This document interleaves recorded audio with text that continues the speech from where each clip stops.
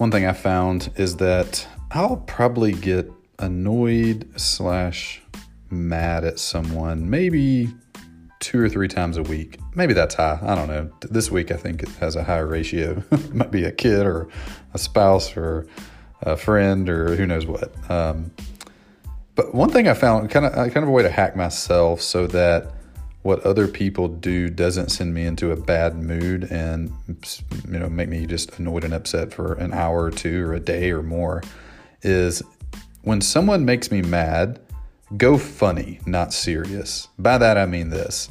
If someone sends a really inconsiderate text message, or maybe I call someone 3 times, they don't respond, I text them a few times, they don't respond, and then they reach out to me asking me something completely unrelated, not even acknowledging that I reached out to them. And that have to be someone, a close friend or family member.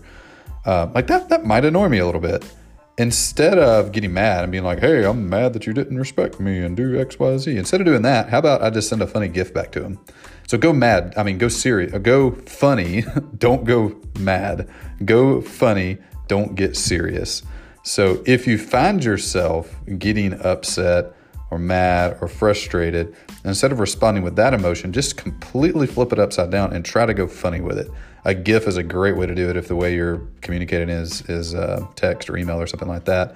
Making a joke in person or something, being self-deprecating with your humor could be a way of doing that.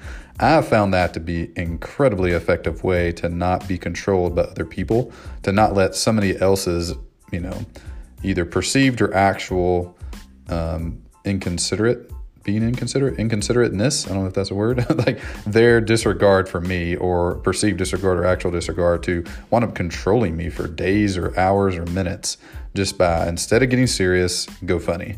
So might be something you can play around with. Next time you get mad at somebody, go funny, don't go serious.